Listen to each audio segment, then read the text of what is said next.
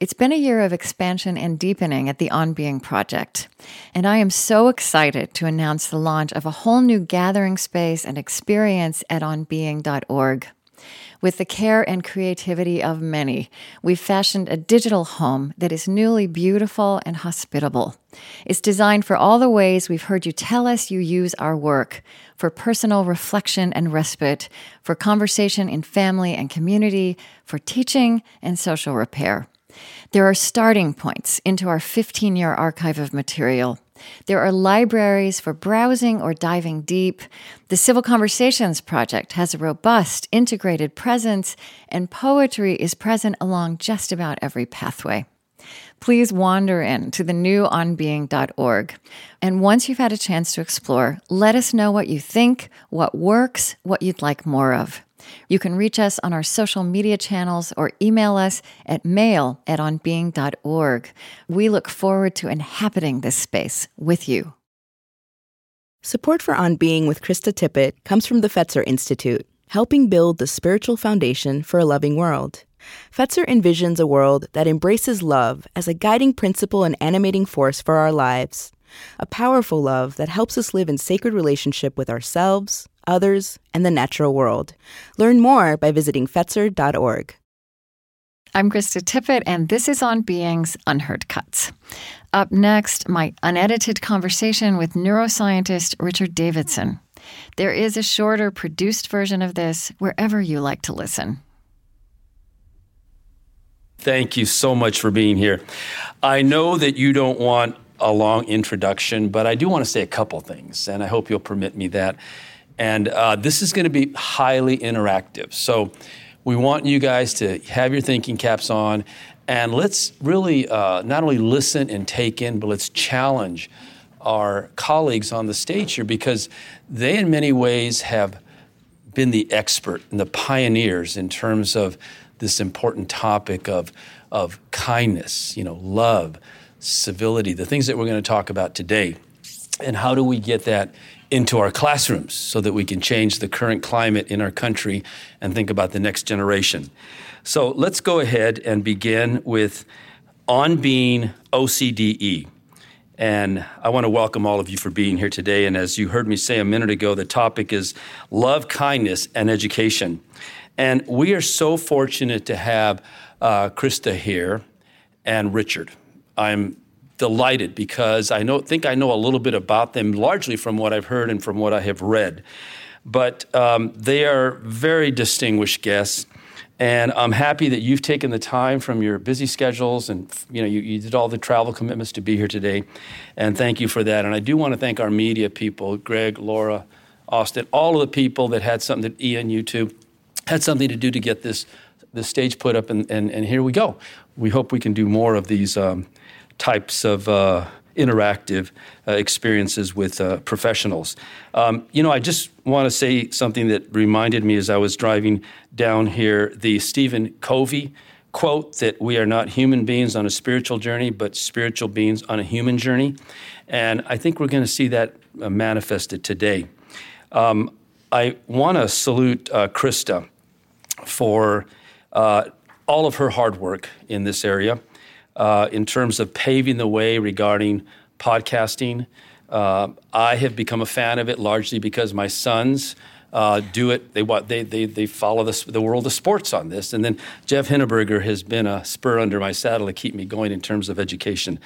But she not only has a degree from Brown University, but an MDiv from Yale, so a Master's of Divinity from Yale School of Theology. And she also is the person that began the On Being Studios, which started all of this work several years ago. And what I love so much about both of them is speaking on topics which are near to my own heart, and that's the matter of faith and science, the integration of faith and science. So once again, we're happy that they are here.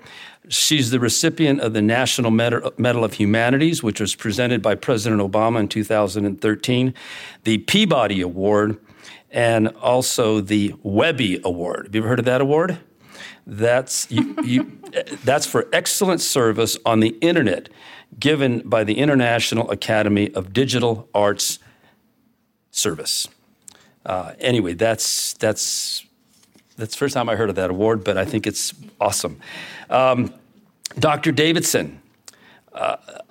Dr. Davidson, I feel like I kind of know you, as I mentioned a minute ago, by what I've heard and by what I have read. But I also know you through the eyes of Dr. James Doty from CCARE, Stanford University, who has done much of the same kind of work as you have done. And we're hoping that we can start a relationship with you as we have with Jim Doty in terms of neuroplasticity and how can we help our students become more resilient. I had a chance to mention your name in Sacramento just a couple of days ago because we're starting a new relationship with Pedro Noguera and UCLA, and we were talking about what can we do in the area of kindness and well-being for our students, and your name popped up, and we talked a little bit about you. He's a professor of psychology and psychiatry.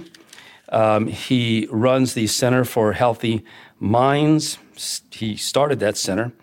He holds a PhD from Harvard and has worked closely with Daniel Goleman.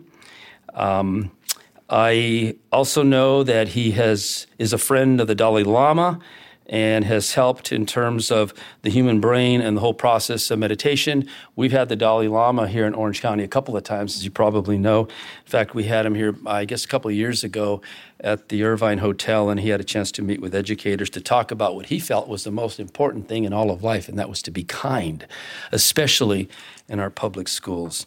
I also am very happy that you're working with autistic children in terms of neuroscience, because that's also a passion of ours. So without any more ado on my side, I do want to salute you. We do have a 1 billion acts of kindness. I know Jeff probably mentioned that too. We'll talk a little bit more, hopefully, as we move along. But thank you for being here to the beautiful OC.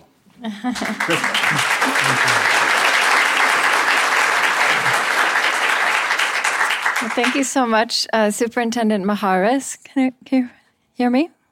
It was working a minute ago when I was not supposed to be making noise. No? Is that? Oh, there I am. Okay. All right.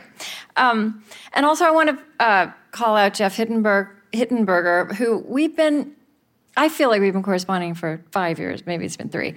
But I loved the invitation when we first met. To be here, to be in Orange County, to be with educators and administrators of education.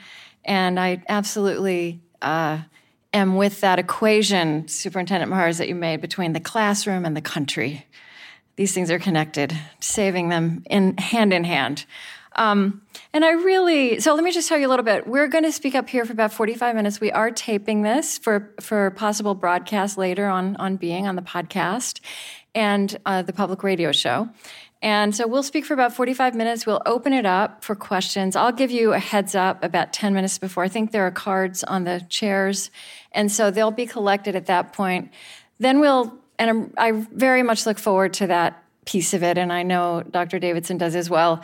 So we'll then have that conversation with you, and then we will come back up to the stage to close out the formal broadcast taping, and I think there's a little bit more informal conversation. So I so appreciated and respected the way this invitation was framed and the way you've framed this gathering about love, kindness, and education. Strangely, 3 words we don't often see together, right? It's a little bit countercultural. And there was language in there about restoring the richness and meaning of love and the role that it plays in education. Now, Richard Davidson, and we've known each other across the years. We did a previous interview in 2011, and he goes by Richie, and so I'm going to call him Richie today. Is one of the central people who has helped us begin to see inside our brains and inside the rich interplay between things we previously saw as separate not that long ago: body, mind, spirit, emotion, behavior, genetics. And of course, this rich interplay has profound implications for education, for public health, and I think for public life, for common life. Richie has been a leader developing the very young field of neuroscience. I think we forget how recent its insights are. Really, just since the late 1970s, it's been an identifiable field. And he was one of the people who contributed to really the discovery of the science of neuroplasticity, which I think is one of the most exciting discoveries of my lifetime. This idea that our brains, I think when I grew up and when many of us grew up, you had this idea that our brains stop forming at some point when you're 18 or 21. And it turns out that our brains form and can change across the lifespan, which I think is as wonderful news for somebody in their 50s as in their 20s. What we practice, we become, and that we can change our brains through our behavior. So we will get into that. And Richard Davidson in his brain imaging laboratory in Wisconsin has been one of the places that helped us come to know that for the first time. And in my mind, the science he's involved in is part of a broadened understanding that we can have in this early century of human wholeness.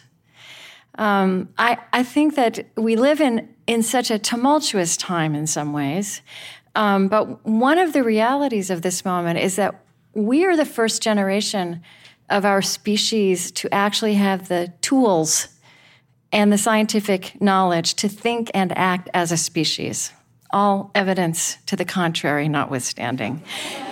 And to me, this science, and in fact, this conversation in this room today, is part of that story of our time that we're all part of. So I'm honored to be with Richard Davidson and with all of you, and to know that we're having a conversation right here today that we have only very recently been equipped to have. And I think, Richie, I want to ask you, just before we start, because I like to ground things in personal history. If you think about the words love, kindness, and education, did you have an experience of love and kindness in education?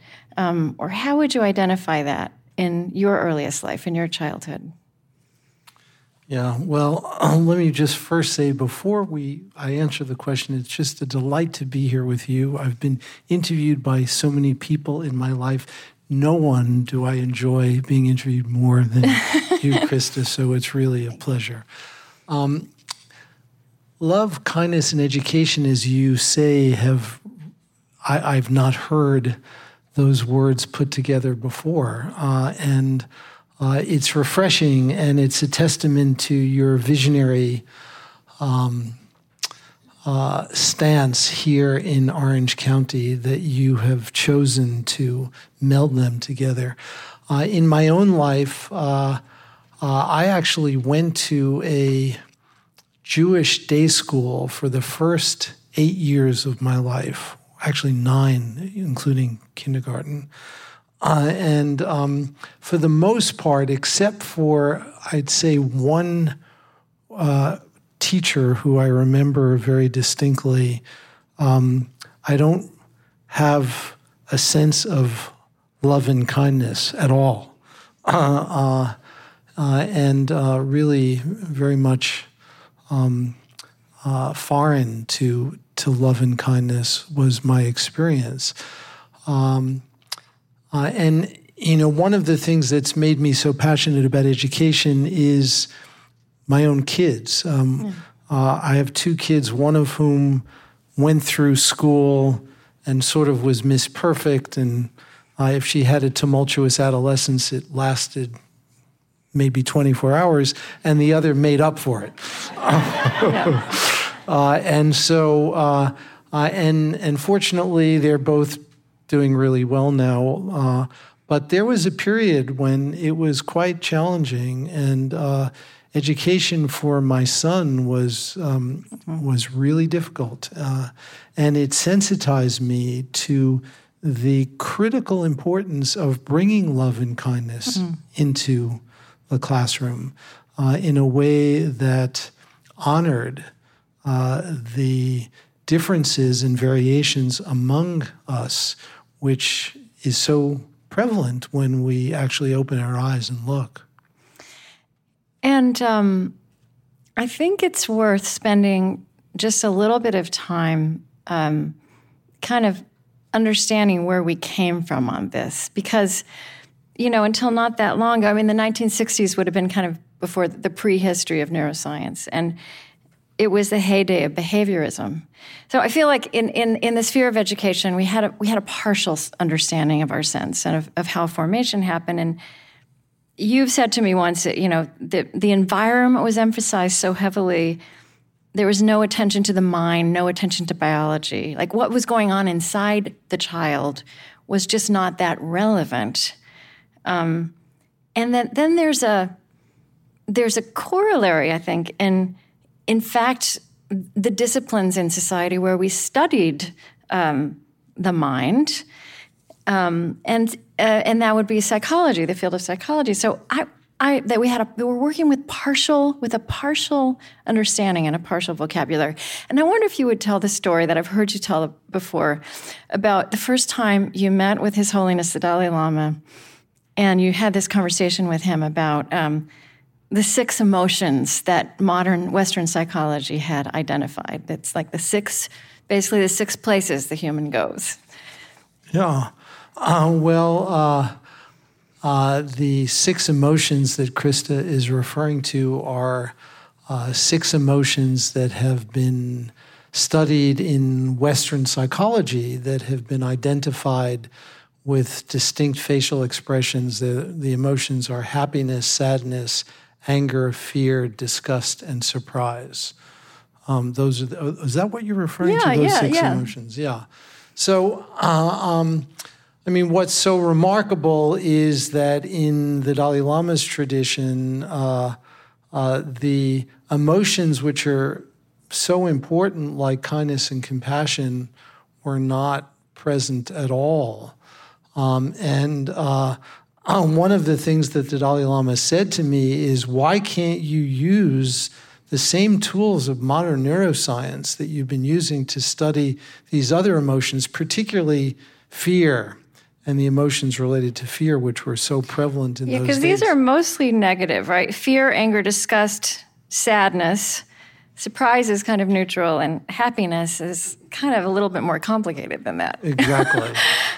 Exactly. And so it was a wake-up call to me. And, I didn't have a very good answer for him. This was in 1992 when I first met him. And he said, why can't we use these tools to study kindness and compassion? And it was like, I sort of blurted out, well, it's hard. But it was hard when we first began to study fear. And that was a pivotal moment for me. It really was a pivotal moment. And I made a commitment to him on that day in 1992 that we were going to turn our attention to the study of these virtuous qualities. And there's another story which is worth mentioning to sort of put this in historical context, because you brought up behaviorism. Yeah. So I was a graduate student in psychology at Harvard, and it was a very interesting time in those days. This was in the 1970s, and B.F. Skinner, the father of behaviorism, was still around. And in my first week of graduate school, we were in William James Hall, which is a 15-story building, and it's a big building, and I was just getting to know my way around. And I was on the elevator, and I pushed a button, and I realized that it was the wrong floor, and I mumbled to myself, whoops, I changed my mind, and I pushed another button, and Skinner was on the elevator. And he put his arm around me, and he said, son, you did not change your mind, you changed your behavior. So that was another wake-up call for me. And that's where we came from, right? A lot of our institutions that were now inherited were built on that kind of foundation. So your goal then, your passion has been, you created this Center for Healthy Minds, that we have as sophisticated a way of analyzing and discussing and nurturing human flourishing, right? The things that make us healthy, as we are sophisticated in my field of journalism as well, much more sophisticated at analyzing dysfunction and despair. And again, there's a corollary, a healthy corollary, that in education now there's this emerging emphasis on social emotional learning. And I feel like you are right on the front lines on this new frontier of science that is helping us understand how and why this kind of intelligence, this kind of learning is as important and relevant as our other kinds of intelligence and learning. So what are you learning? What are we seeing? Well, I would say that really, to be a little bit provocative, that it's more important than other kinds of learning. And there's actually very good evidence for that. So just to sort of give you a couple of data points here, there's a very famous longitudinal study that's being done with a group of people in New Zealand, in Dunedin, New Zealand. It's what we call a birth cohort. So these are people who've been followed from birth, and they're now in their late 40s, and they've been intensively studied, 1,000 people. So we know a fair amount about them. And here's a finding, which is really a cool finding. Given that these individuals have been followed longitudinally, we can look to see what characteristics early in their life are the best predictors of various outcomes later in life. And so one of the key questions that's been asked is whether some of these social and emotional characteristics very early, when the kids are aged 4 and 5 years, are predictors of major adult life outcomes when they're in their early 30s. And here we're talking about stuff that matters.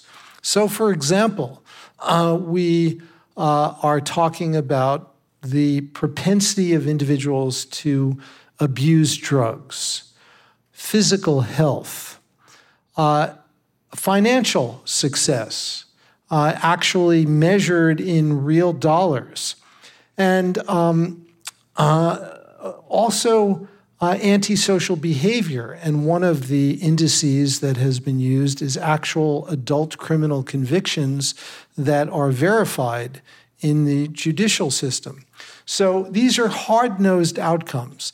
And the data show that a child's capacity to exercise self-control when she or he is 4 and 5 years of age is a better predictor of all of these outcomes than IQ, grade point average, and standardized test scores all put together once you're above a certain minimum level. And so these are very, very powerful data in suggesting that some of these social and emotional characteristics are really what matters in terms of predicting these major life outcomes. Mm-hmm. And there's more recent data showing that there's a meta-analysis which was done, which is an analysis of many different studies put together that involved more than 250,000 school children here in the United States. And the data show that kids who are fortunate to participate in social and emotional learning programs do significantly better on a whole range of outcomes, it turns out, including standardized test scores. They score an average of 11 points higher on standardized tests. And are you... I was reading about that what neuroscience is speculating is that brain circuits that are important, that interact for social and emotional learning, interact with brain circuits that are important for cognitive learning. Absolutely. And one of the really important insights that is packed in that statement is that the brain does not honor the kind of anachronistic distinction between thought and feeling. Thought and feeling are absolutely intermingled in the brain. And so there are no areas of the brain that are exclusively dedicated to one and not the other. There's a lot of interconnectivity. And so when a child, for example, is subjected to adversity and the adversity gets under the skin, it will impair cognitive function in addition to producing emotional difficulties. And so these are intimately interwoven in the brain.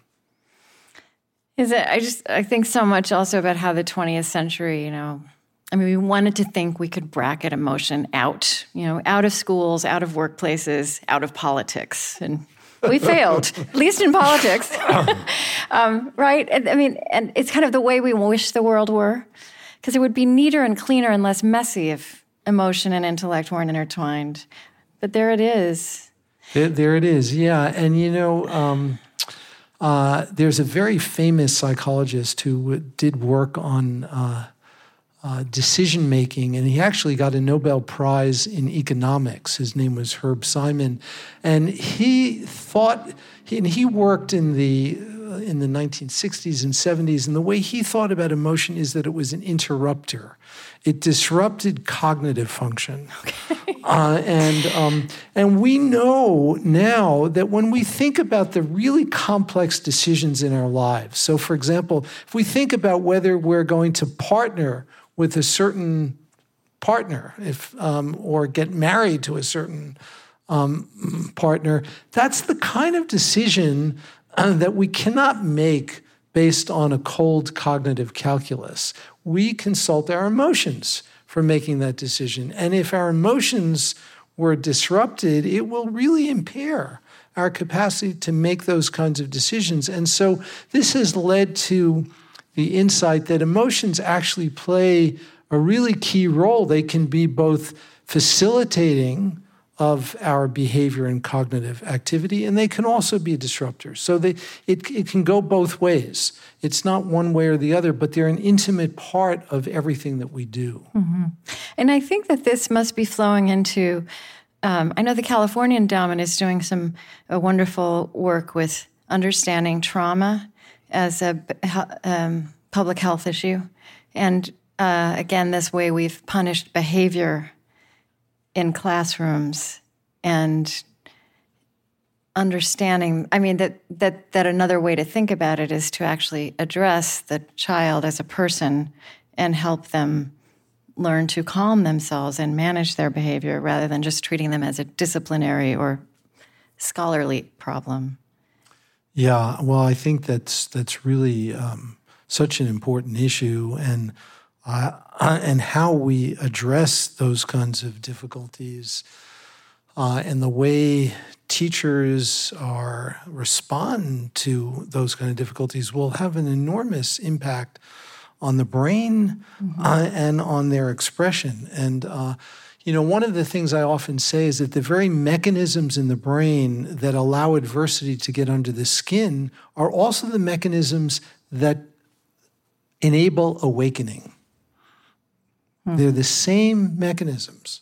And so we can harness this power of neuroplasticity for the good by cultivating certain kinds of virtuous qualities, but neuroplasticity in and of itself is neutral. Mm-hmm. So you, I believe, have taken these ideas into school settings. And it, again, not just... You've actually asked the question, can we cultivate compassion? Do you use the language of kindness and love, or those other, do you use that language? I think obviously these things are connected, but anyway, what happens when you do that? Well, just on the vocabulary, I was telling Jeff before we started today that I admired their choice of words and the courage, really, that it takes to use the word love. Yeah. And I can tell you that there aren't many scientists, particularly neuroscientists, who use the word love, but I really love the word love. I heard, by the way, an interview with Stevie Wonder just recently, and he was talking about the current political climate and offered another slogan, "Make America Love Again," which I thought was very appropriate.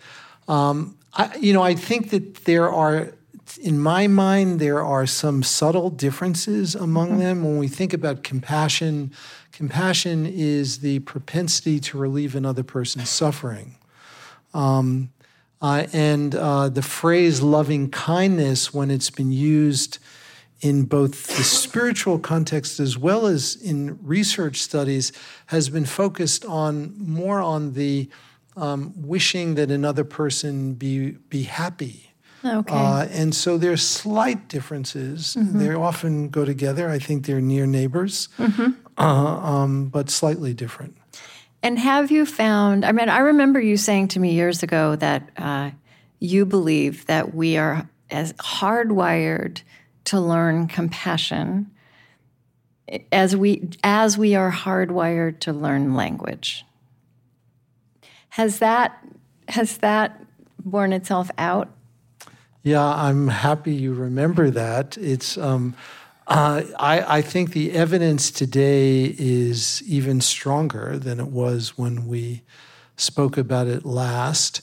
I know that it's hard for people to appreciate when we talk about, and the phrase we use is innate basic goodness, that humans come into the world with an innate basic goodness. And people often say, well, how can you say that given what we see around us today? Well, the data show that if you look in very, very young infants and you expose infants, for example, to puppets who are engaged in a play scenario together, and you have one puppet that is really a mean son of a bitch, and another puppet who is very kind and helpful, and then you give the puppets to babies and see which the babies reach for after they see this scenario. That's one genre of experiment that's been done. And the data show that about 95% of infants will reach for the puppet that was kind.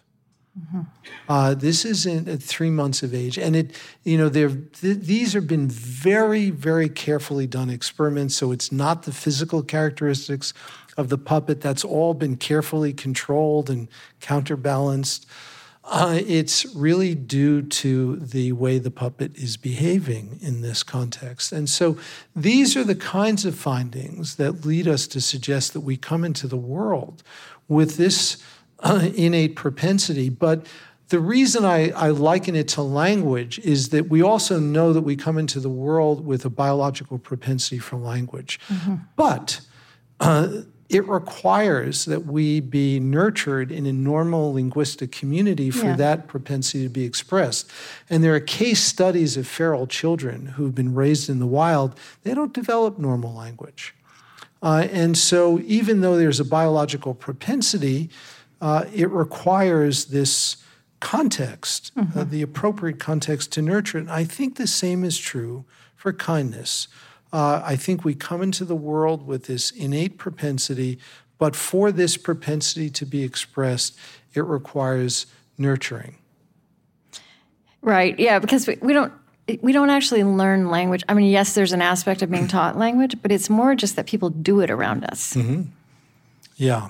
And so if we're in a context where people are doing kindness around us, we will osmotically absorb it, and it will be nurtured. And that then has implications for if this is brought into a classroom, and that it is also about the teachers really embodying this, it's not just a lesson plan.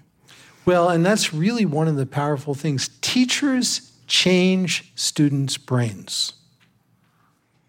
When teachers interact with students, they are changing the brains of their students, and not just functionally, but actually structurally. And this is not a radical statement because we're changing each other's brains all the time. We know that this occurs in a relationship between a parent and their offspring, and it occurs in any kind of sustained interpersonal interaction. And so when a teacher embodies these kinds of qualities, it will be imparted to the students in a way that will get under the skin and impact circuits in the brain that we know are important for this. So I want to hear. I do want you to tell us about the work you've been doing with children in classrooms about teaching this. I just want to say this reminds me of when I think it was actually Sylvia Boorstein It's wonderful Jewish Buddhist teacher who said to me, your children really aren't listening to what you say. They're actually just watching what you do. And that's kind of depressing, right? That's just hard. It's easier and harder. But on the other hand, what it does is it gave me permission to say, well, me investing in my spiritual health, in how I'm changing my brain, what I'm practicing towards a character, is not time or energy I'm taking away from my children, but giving to them. And it's the same kind of... Absolutely. And I think that kind of implicit learning that occurs, it's really implicit social learning that occurs through embodied practice and the embodied taking on these kinds of characteristics in a really deep embodied way will impact all of those around us. Mm. And so you have actually gone in, and your colleagues have gone in to create compassionate classrooms. Is that right? Because I don't know where this is now. This was a few years ago. You were just starting this, and it was brand new for anybody to be doing. Yeah, so we've actually published a randomized controlled trial. We really did it quite rigorously, and we began with preschool kids. We created a curriculum called the Kindness Curriculum for preschool children, and by the way, it's available free. We're distributing it on our website. We also have a Spanish translation, which is available as well, and it's being used now in lots of different places. And our experimental research shows that kids who are exposed to this curriculum, it's a one-semester curriculum, it's pretty modest in terms of dosage, become more altruistic. So we have hard-nosed measures of pro-social behavior, and what we find is compared to a control group of kids who get a standard curriculum, the kids who go through the kindness curriculum engage in more pro-social behavior. And many other competences improve, including basic mechanisms of attention. And so we have really hard-nosed measures of attention that we used, and attention improves, and their regular classroom teachers rate them as being more pro-social and also being better learners after this. And so there's a whole cascade of changes that we saw. And it's really a proof of concept study. It was modest in terms of the number of participants. It was only a few hundred. It really needs to be done on a much larger scale.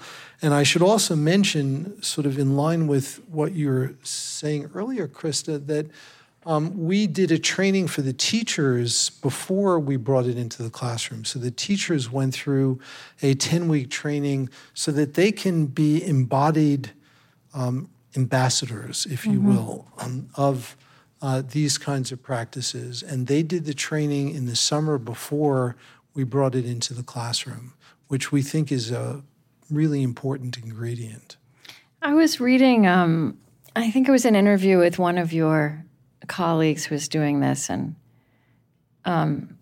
this kind of does come back to the notion of embodiment, but that this really is also about helping children or helping ourselves reconnect our bodies with our minds and with with the kinds of people we want to be, about the way we physically move through the world. It's not an abstraction, that the systems in our brain that support well-being are connected to different organs in our body and to our immune and endocrine systems, and that part of what happens when you're empowering young children to be this way is that they actually feel how these positive qualities like kindness and gratitude feel in their bodies. Which actually, when I think about that makes sense. I mean, we all know what that experience is. This is not just about having an idea. Yeah, that's so important, really important. And we know that empathy, which is, we think, a necessary prerequisite for kindness and compassion, starts with experiencing in your body the emotions that another person may be experiencing, another child may be experiencing, in order to help take the perspective of another. And also, this is part of self-awareness, having a bodily representation of this kind of experience enables us to become more familiar with it. And so we can get back to it. We know what it feels like, right? We know what it feels like. We know when we've lost that compass. Exactly. And so that kind of familiarity is so important because it helps to reinstate it. So I think culturally, and I imagine in science too, the hesitation people have about words like kindness and compassion and love is also that these are soft qualities, and that there would be a limit to how they would serve you in the world as it is. But you said a minute ago that the same things that threaten us, I can't remember exactly the word you used, also create an opening for resilience. Is there a connection? Is there a robustness? Is there a muscular strength to kindness and compassion and love as you've seen it cultivated that also translates into resilience in the world as it is and not as we wish it to be? Yeah. Super important. Well, resilience, one of the ways that we think about resilience in a kind of hard-nosed research context is resilience is the rapidity with which you recover from adversity. The rapidity with which you recover from adversity. So if you recover more quickly, that's better resilience. And so to paraphrase the bumper sticker, stuff happens. We can't buffer ourselves. That's the nature of life. And so what really is important is how we relate to these challenges. And if we can come back to baseline more quickly, that is really powerful. And not only does it have consequences for our psychological well-being, it also has consequences for our physical health. And in other parts of the research that we do, in older people who are in their 7th and 8th and 9th decades of life, it turns out that this quality is a really important predictor of mortality. That is the rapidity with which you recover from adversity, taking into account all other kinds of medical factors. But this capacity is one of the most powerful predictors of mortality. And so we think it's really important. And so cultivating the qualities which will promote resilience, yes, in some sense it's soft, but in another sense you couldn't get much harder in terms of what really matters. So setting aside the way you have to present the research to, to validate your studies, I'm just curious about when you've been in classrooms, when you've worked with children, what do parents and what do teachers say to you about what they observe, how this shifts things for individual children and for the group experience? Well, many different stories come to mind. One is a boy by the name of Will, who we really got to know well, who was a kid in a preschool that we were working in, and he was an adopted child from Guatemala living with parents in Madison, Wisconsin, and he had a phobia that really was interfering with his life. He was intensely phobic of elevators, and he had an experience at some point in his past of getting stuck on an elevator by himself. And he had other manifestations of anxiety. And it was remarkable to see him go through one semester of this kindness curriculum. And I should say that it's more than just the kindness curriculum. It also involves exercises in mindful awareness. We do, for example, an exercise where we ring a bell and we ask the kids to pay very close attention to the sound when the bell is rung. And as soon as they can no longer hear the bell, they should raise their hands.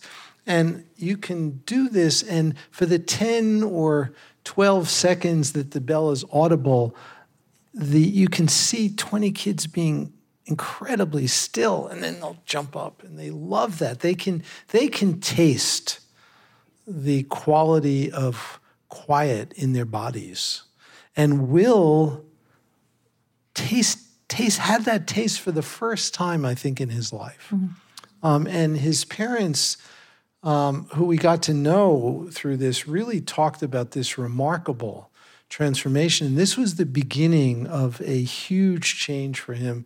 And he's now in 8th grade, I think, and we're still in touch with him and his parents. And that's really been a remarkable kind of relationship.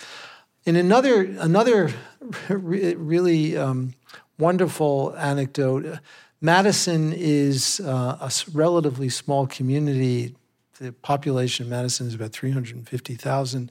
I was in a grocery store not too long ago, and I ran into a person I had not met before, and she came over and introduced herself to me, and she is the mother of a child who is going through one of our programs in the public school. And she just asked if I can help provide her with some resources because she's learned so much from her kid, she would like to do this herself. All right. And so it's really quite fantastic to see that kind of transmission occurring. So this would be a good time to, if you have written a question or you'd like to do it quickly, and then somebody will start collecting them in just a minute. Okay. So just another question or two before we move to that. Let's see, so much we could talk about. Well, I want to talk about mindfulness, because that is, would you say, is a primary tool or the primary tool in the work as you've done it? I would say, it's a primary tool. Mm-hmm. And we are one of the reasons, well, I should back up and say we don't use that word that much. Okay. We certainly use it, but we don't use it that much. It is been so hyped in the media, in education, in all kinds of places that it is, I think, losing its significance. I remember, I'll just share a little story. The Dalai Lama is now 83. When he was 80, there were a whole series of birthday parties for him, and I was lucky enough to go to one in New York City for his 80th birthday. And it was very small. It was about 30 people, and many very prominent people. One of your United States senators was there, Dianne Feinstein, and a bunch of other well-known people. And I was with the Dalai Lama going out of this. And one of the things that was remarkable is the kitchen staff. This was held at a hotel in New York City. The kitchen staff was sort of lined up to greet him on his way out. And he stopped and talked to every one of these people in a way that was absolutely no different, pardon me for saying this, than the way he talked to Senator Feinstein. And he treated every single person in the same way, with utter respect, and just holding them as a human being. And soon after that, someone asked me about a definition of mindfulness, and I said, mindfulness is remembering to bring that quality every single moment, to be caring and loving in the way he is at every single moment, and not to forget, not to lose it. Someone like the Dalai Lama exemplifies that in a way that is so powerful. But that kind of quality of mindfulness, I think we have lost. It's become more austere. And some of its nuanced flavor, I think, has been lost. So it is important, but I wouldn't say it's the most important ingredient. Okay. And meditation would be, I think of meditation as a spiritual technology. And in fact, all of our religious traditions have contemplative technologies like that. Buddhism has Absolutely cultivated it, especially actively, over in the last, several hundred years in particular, and kind of offered it up to ordinary people in a way that the other traditions didn't. But it seems, do you use, you talk about self-awareness. Do you bring meditation techniques into the classroom? Is that? We do. We don't call them meditation, but we do bring them into the classroom. When I talk to parents and certain school officials about it, we talk about it as mental exercises to cultivate self-regulation, to cultivate the regulation of attention, the regulation of emotion. So far, I haven't found a single parent who didn't want to help their child better regulate their attention and better regulate their emotions. And so framed in this way, I think we can make it quite universal.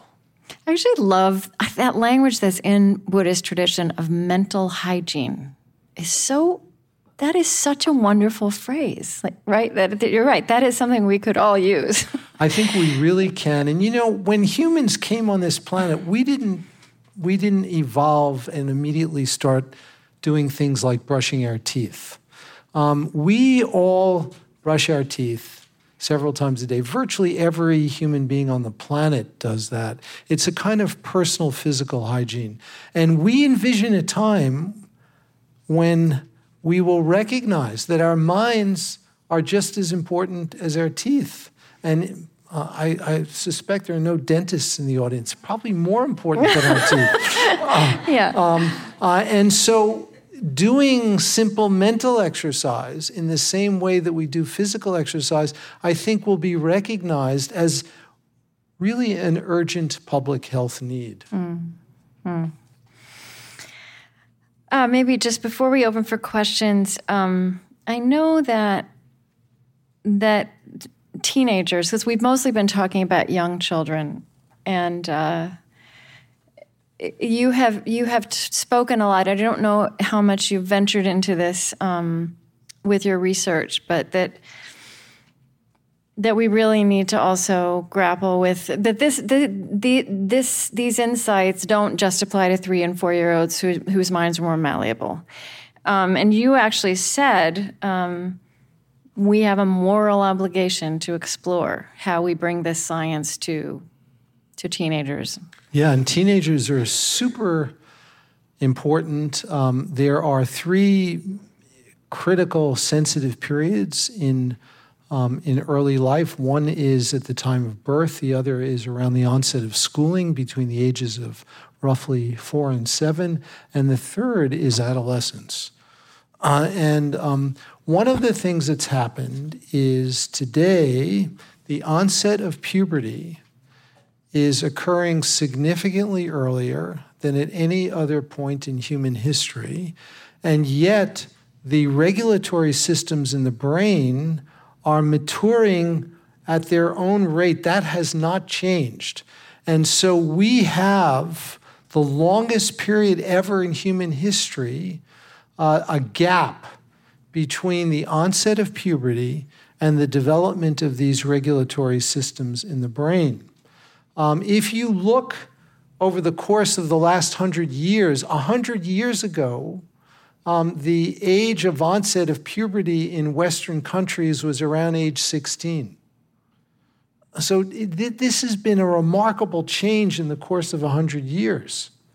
It's quite frightening. And the cause of it is very complicated, and it's probably due to many different factors, including dietary factors, all kinds of things. But for whatever reason, it is occurring. And so it leads to the kind of crisis, I think, that we have today, but also an opportunity. And I think that we can harness that opportunity by introducing age-appropriate mental exercises. We just published a paper a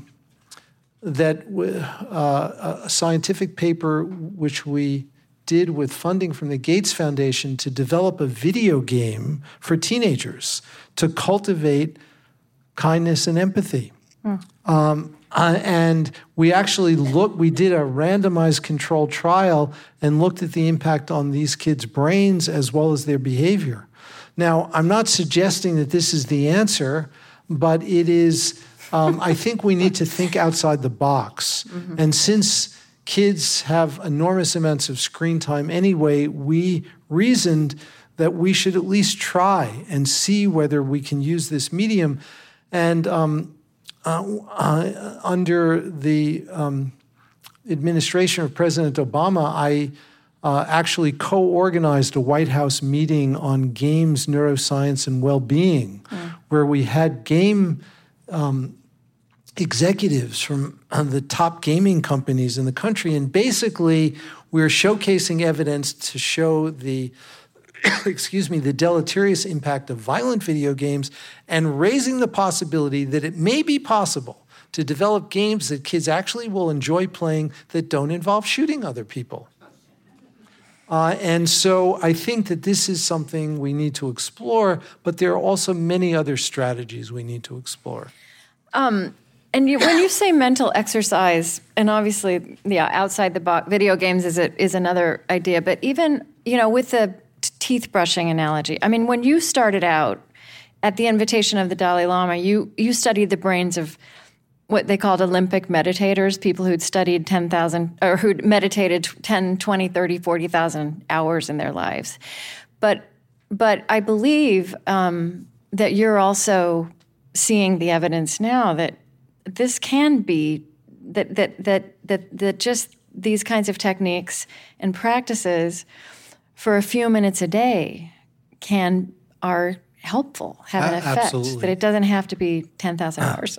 Absolutely. We actually published a study, again, a rigorous randomized controlled trial with teenagers looking at the effects of a simple compassion practice that was delivered over the internet. And it was a total of 7 hours of practice over the course of 2 weeks.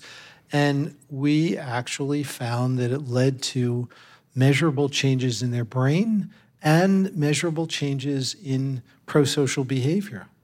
And so it doesn't take much to produce these kinds of changes. It doesn't mean that these changes will stick, but I don't think they will stick unless we continue to practice. Well, like if you stop brushing your teeth, you get cavities, right? Yeah. Or, if you stop going to the gym, if you've been working out. So we all know this. But the evidence, though, is very, I think, optimistic and hopeful in showing that it doesn't take much to start this beneficial process going. Okay, let's open this up to the room.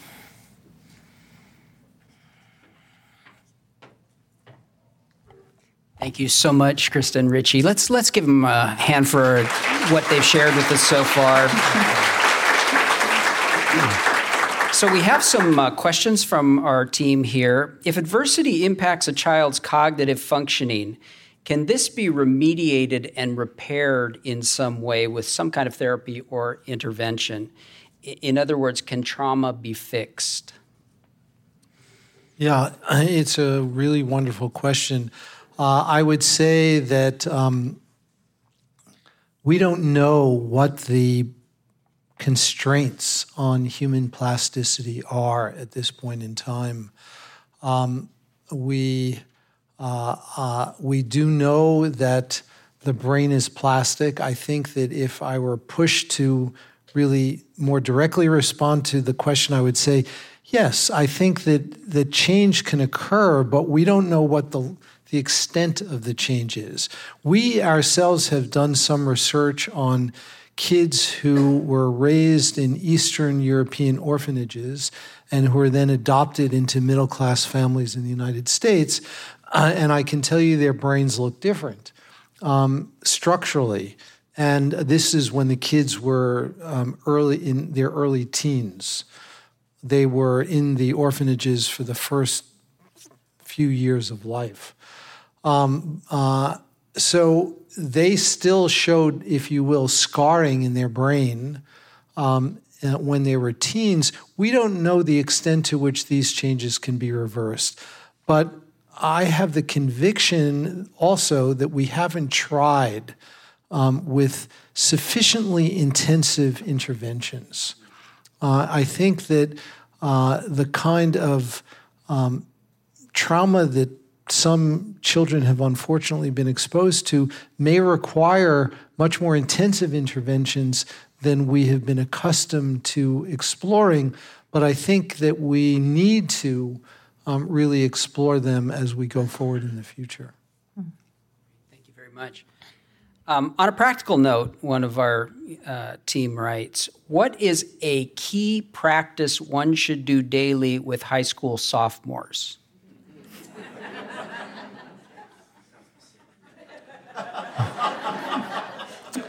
I'm trying to think back to when my kids were high school sophomores. I think that there are simple things that we can do to remind ourselves to be grateful of the preciousness of what we have been given. And I think that any kind of strategy to help a teenager appreciate the things that she or he has in their lives would be really very, very helpful. Taking a moment to do that, and if they can write them down, write down one or two things they're grateful for at the end of each day, I think that can be even more helpful. So things of that sort, I think, can be enormously beneficial. Thank you so much. Another question is this. Can you say more about how your work is benefiting students on the autistic spectrum? Well, the work that we've done in autism is very basic research to try to figure out really what's happening with certain subgroups of children with autism. And so we've been particularly interested in one of the primary symptoms of autism, which is gaze aversion.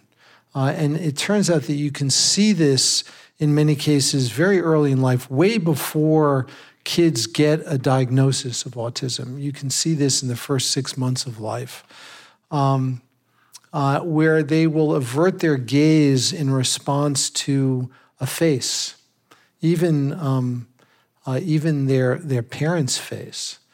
And so we've been very interested in what the neural basis of those variations might be.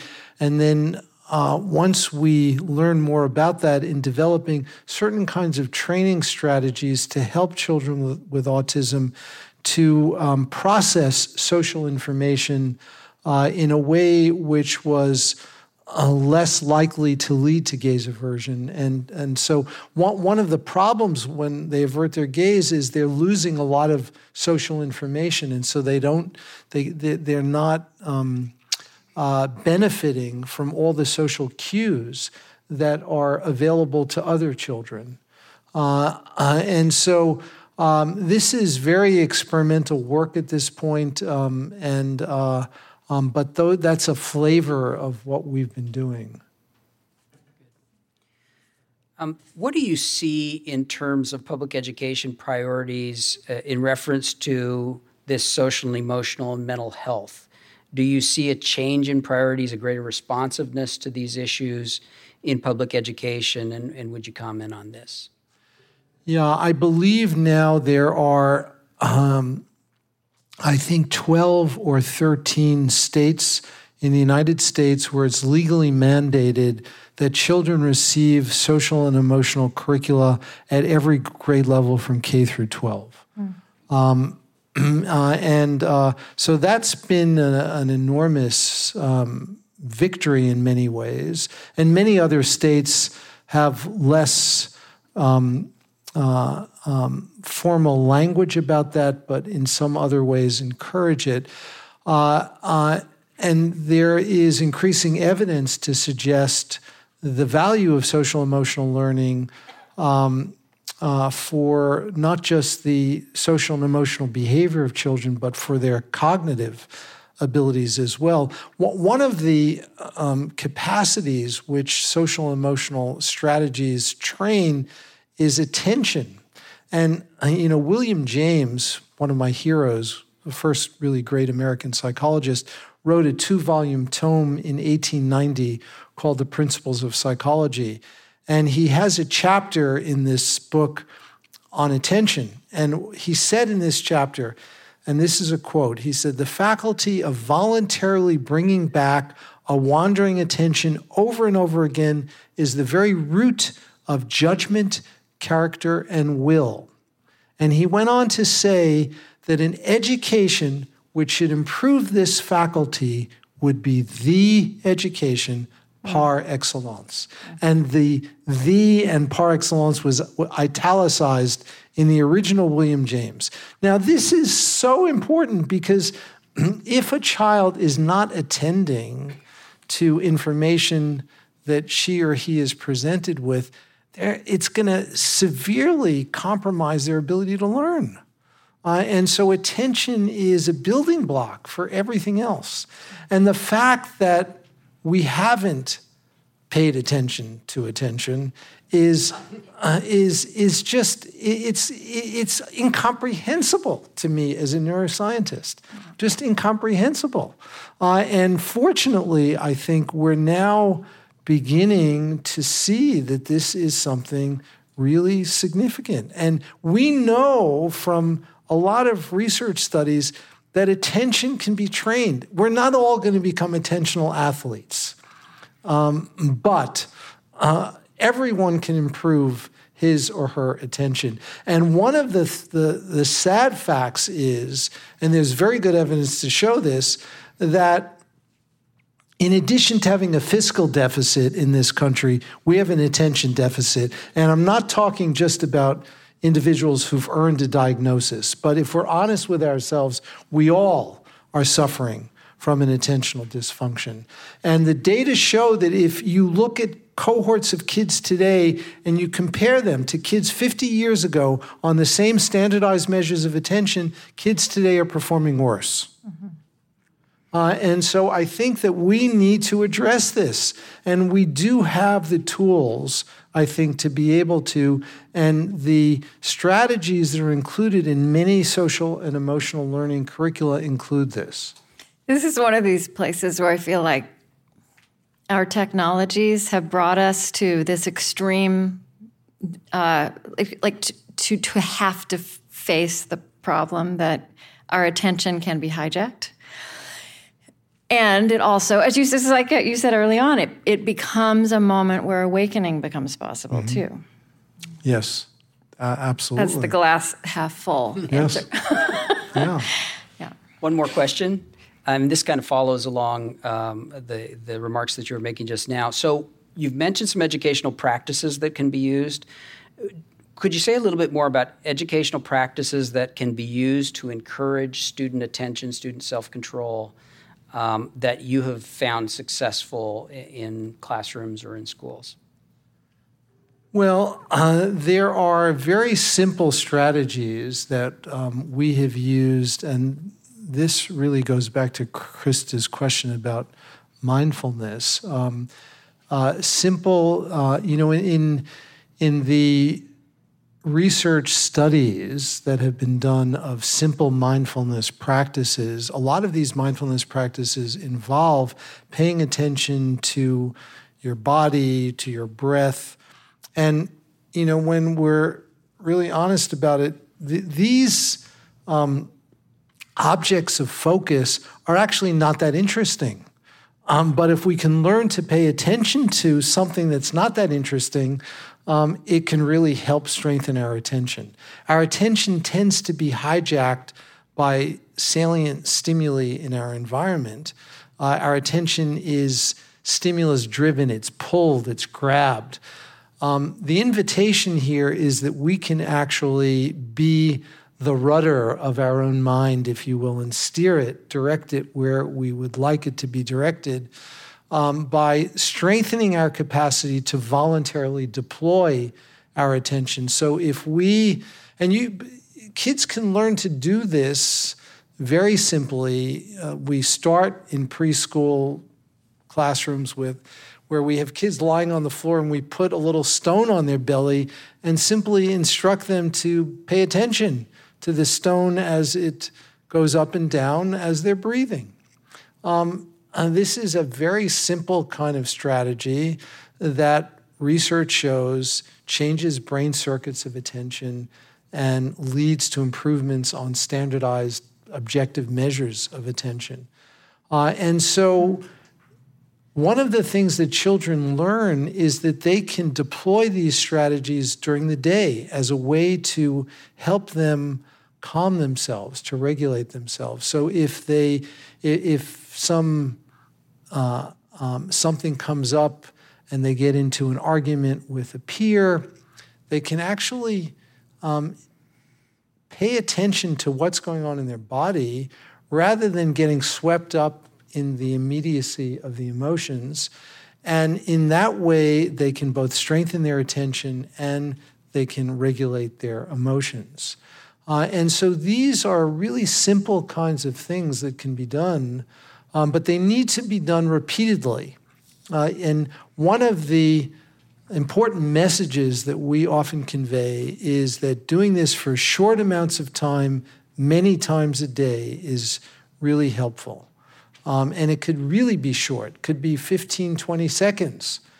But to do it in a repeated way so that children become more familiar with what the qualities are that are associated with this kind of calm attention. Thank you. Yeah. Well, let me just pick up on that. So are there, I'm sure there's an array of exercises, and then there must be things for 12-year-olds as Absolutely. well. Is there a place you would point? Like, I know the University of Virginia is doing a lot of work in schools. Are there places to look for exercises? Yeah, actually, one of the University of Virginia is one place, and the person there is Patricia Jennings. And is it the Center for Contemplative, or is that something else? Yeah, no, there's a Center for Contemplative Studies there where they're doing this kind of research.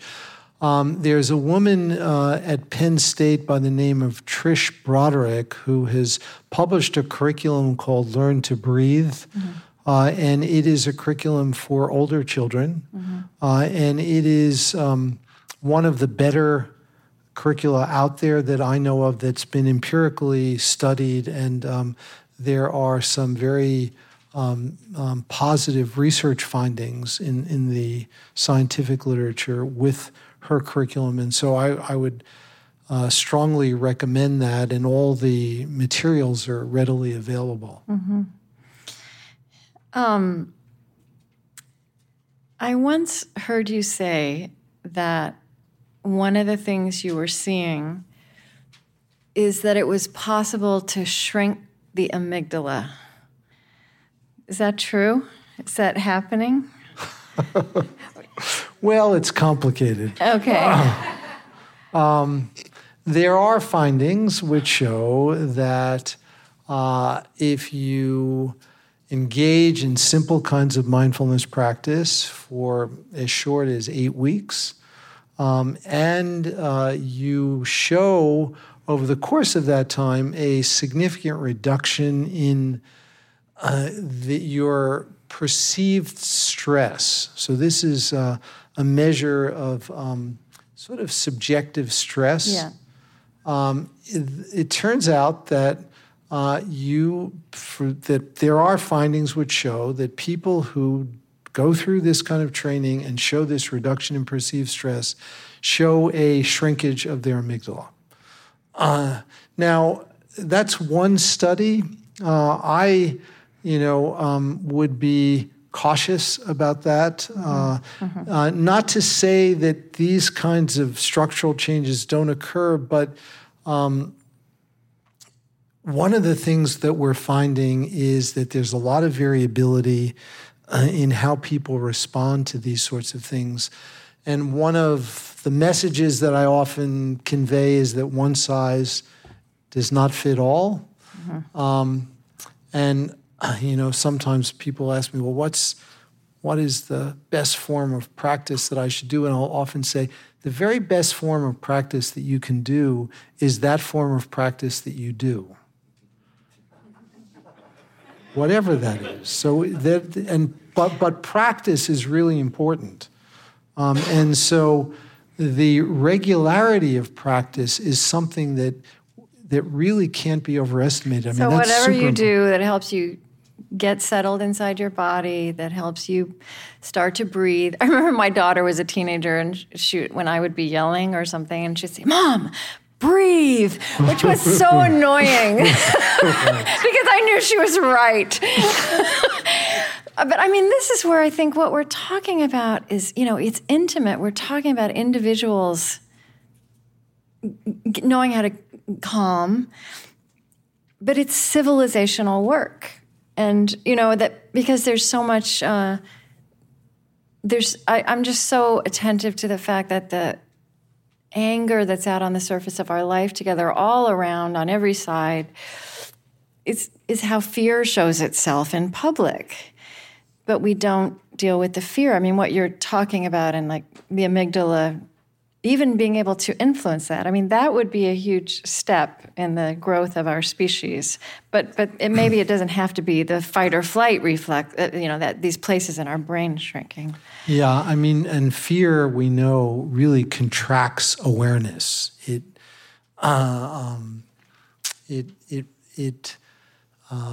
puts blinders on people in a very real way.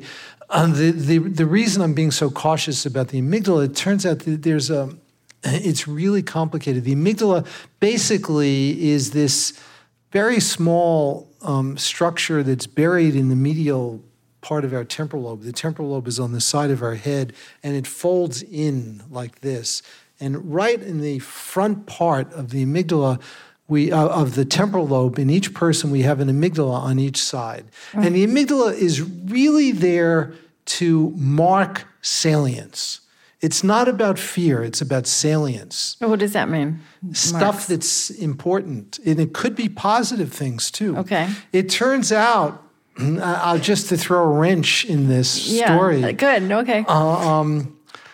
There's a woman at George Washington University, a neuroscientist, does some wonderful work by the name of Abby Marsh. And she's been studying a group of people that she calls extreme altruists. And the way she defines them these are people who have donated a kidney to an unrelated person. And so that's her... Or the equivalent, I'm assuming. No, actually, that's exactly what they've done. That's exactly what they've done. Yeah. Okay. Yeah. This is science, right? This is science, right. So she's recruited a group of people who've donated a kidney to an unrelated individual nationally. And she put them in the brain scanner. They have enlarged amygdalas. And we think of that as a fight or flight. So the way I think about it is these are people who are so attentive to other people's suffering. They register other people's suffering really strongly. Uh-huh. And some of them, not all of them, but some of them, because of other factors in their life, are motivated to actually help. And so they could turn that into compassion. Okay. So having a small or large amygdala, could be...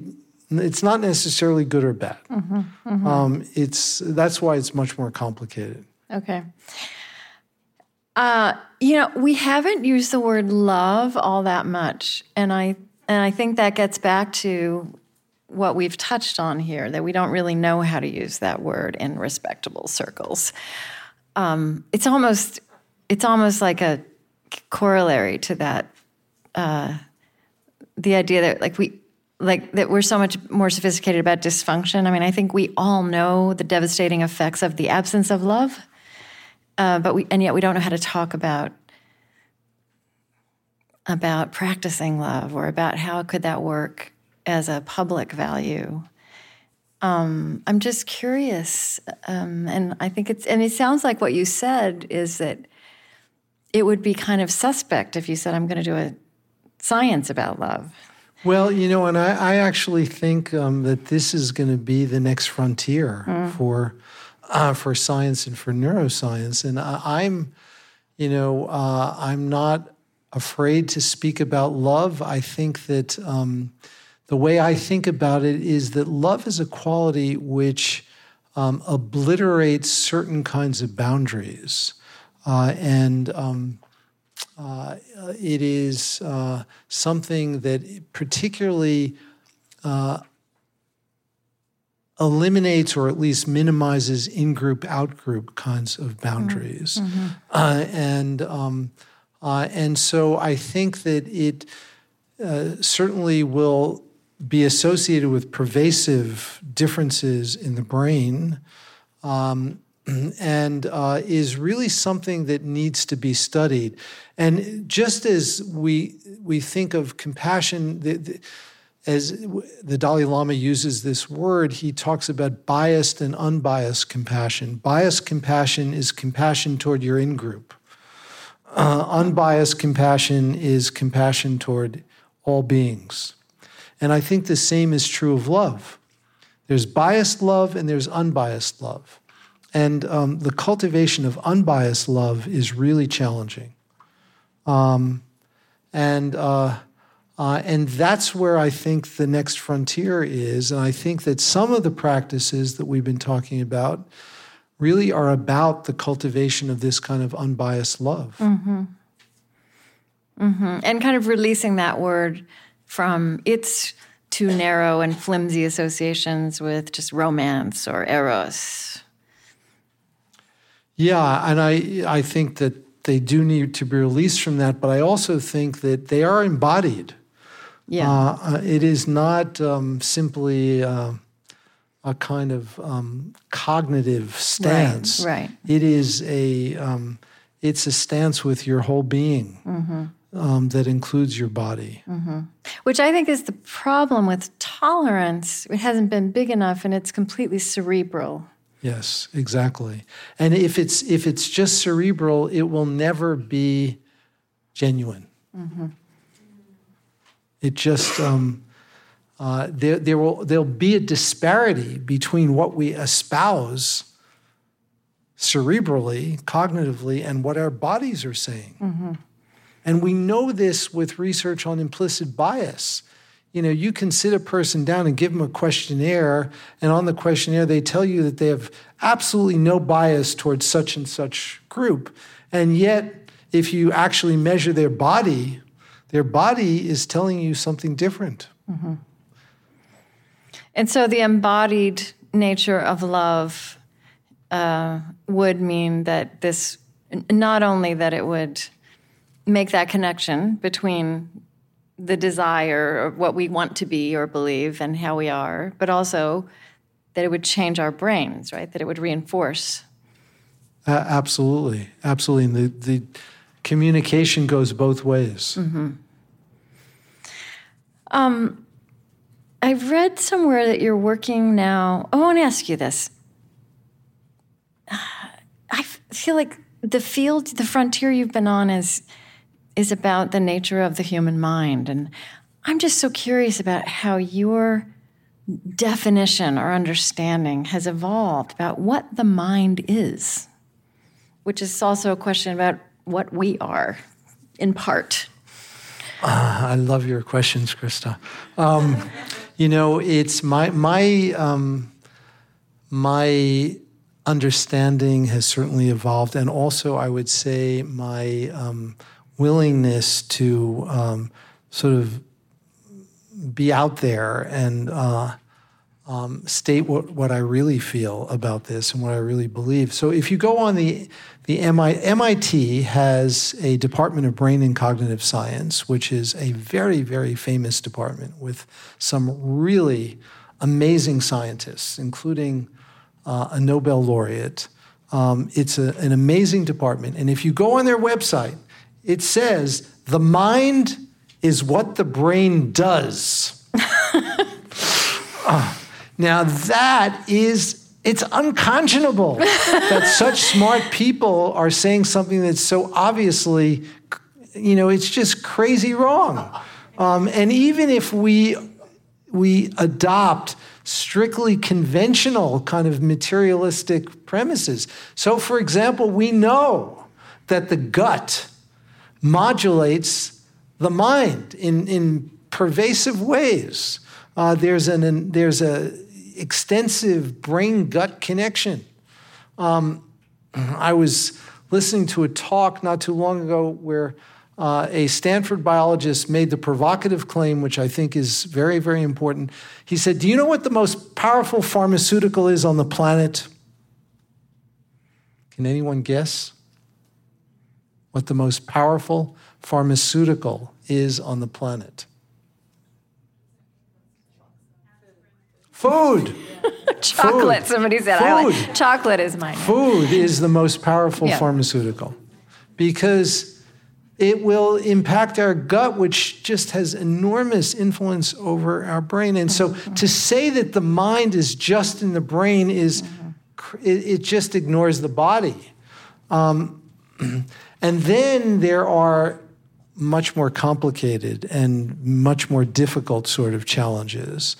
And this is something that I've been pushed on by the Dalai Lama a lot. And so in some scientific circles, he'll say, well, there's certain things that are Buddhist business, and we'll just keep it to the side.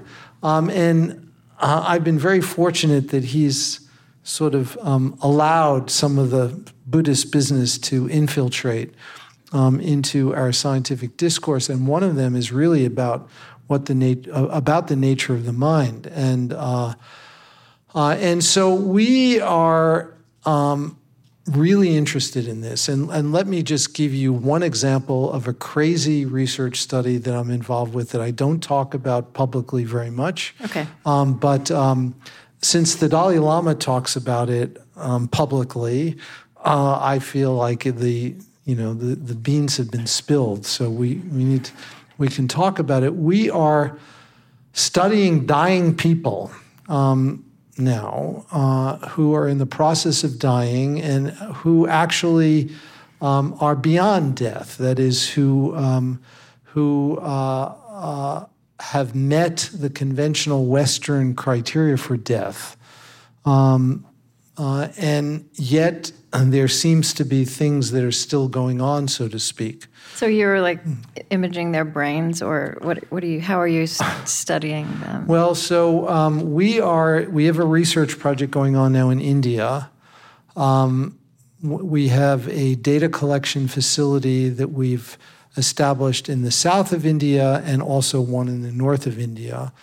And there is a state that is said to occur among certain people, and it really depends on their qualities as in their life as to whether they go into this state when they die.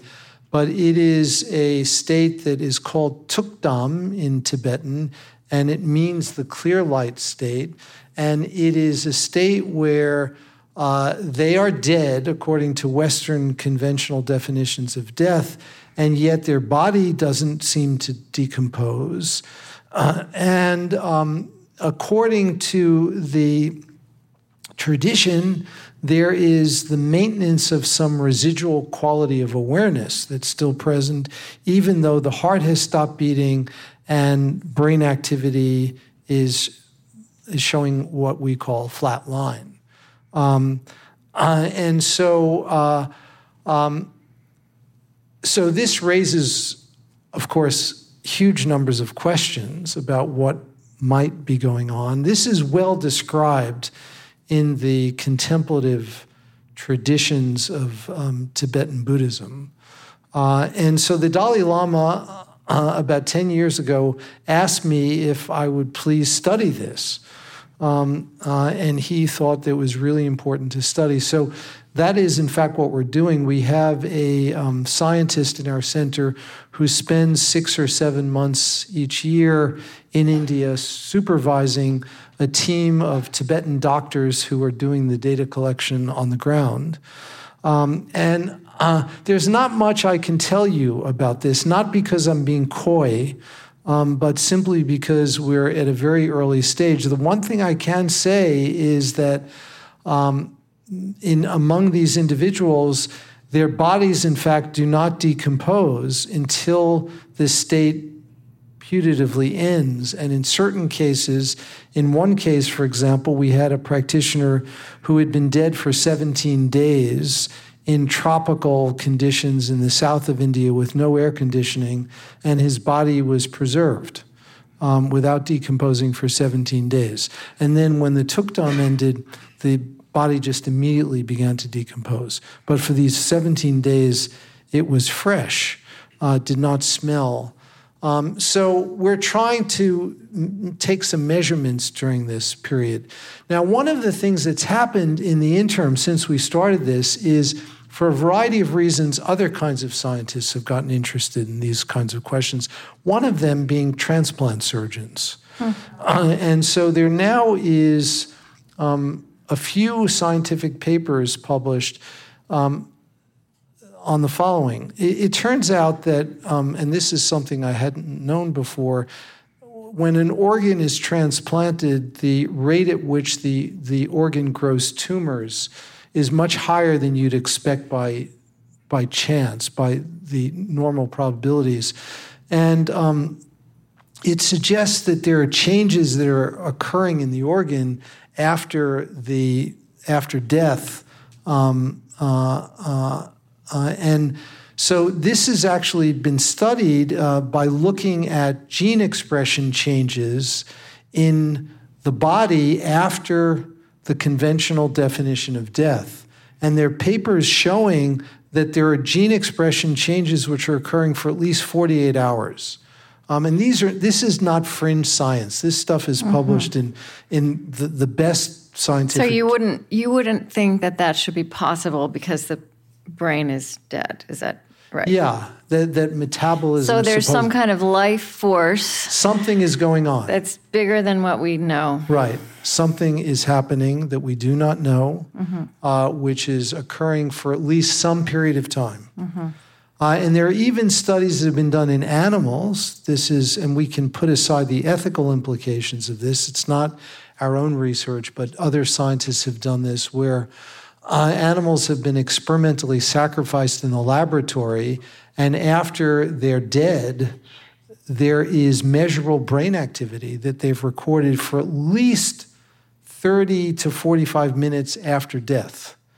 So these animals are dead. And yet something is occurring. And so all we can say is that this is what I would say is a call for humility, and acknowledging that we simply don't know. And so this was a long-winded answer, but it is simply to say that we really don't know is the most honest answer that I can give. What the mind is. I sometimes think that people will look back at us, perhaps not in the too distant future, and look at the way we use the language of body, mind, spirit. Like these are three separate things. And this has implications, of course, for our formation of our children and education. The way we look at like four humors in the body, right? I mean, do you think of body, mind, spirit as, separate? Does that phrase even make sense anymore, given what we're learning? Yeah, I totally agree. And I think that I was at a meeting not too long ago where there's a very, very famous, one of the most famous living neuroscientists, and another person who was there is Mathieu Ricard, who you know, who is a Tibetan Buddhist monk who also has a PhD in molecular biology. And at this meeting, Mathieu was regaling us with stories of great meditation masters who were doing very unusual things that stretched our understanding of reality. This neuroscientist said, Mathieu, if half the things you just told us are true, we're in big trouble. That's a direct quote. And what he meant by that is that our conventional accounts of reality are going to need to be significantly revised. Mm-hmm. And this is where I think, just going back to humility is not something that a lot of modern, particularly biological scientists exhibit. And yet, I think if we're honest, this is really the stance we need to adopt, and to simply be honest about what we don't know. Well, I don't think,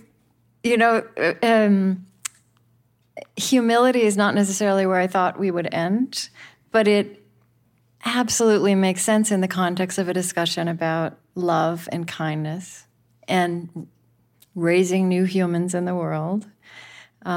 So thank you so much, Richard Davidson, and thank you to the Orange County Department of Education for having us. Yeah. Thank you so much.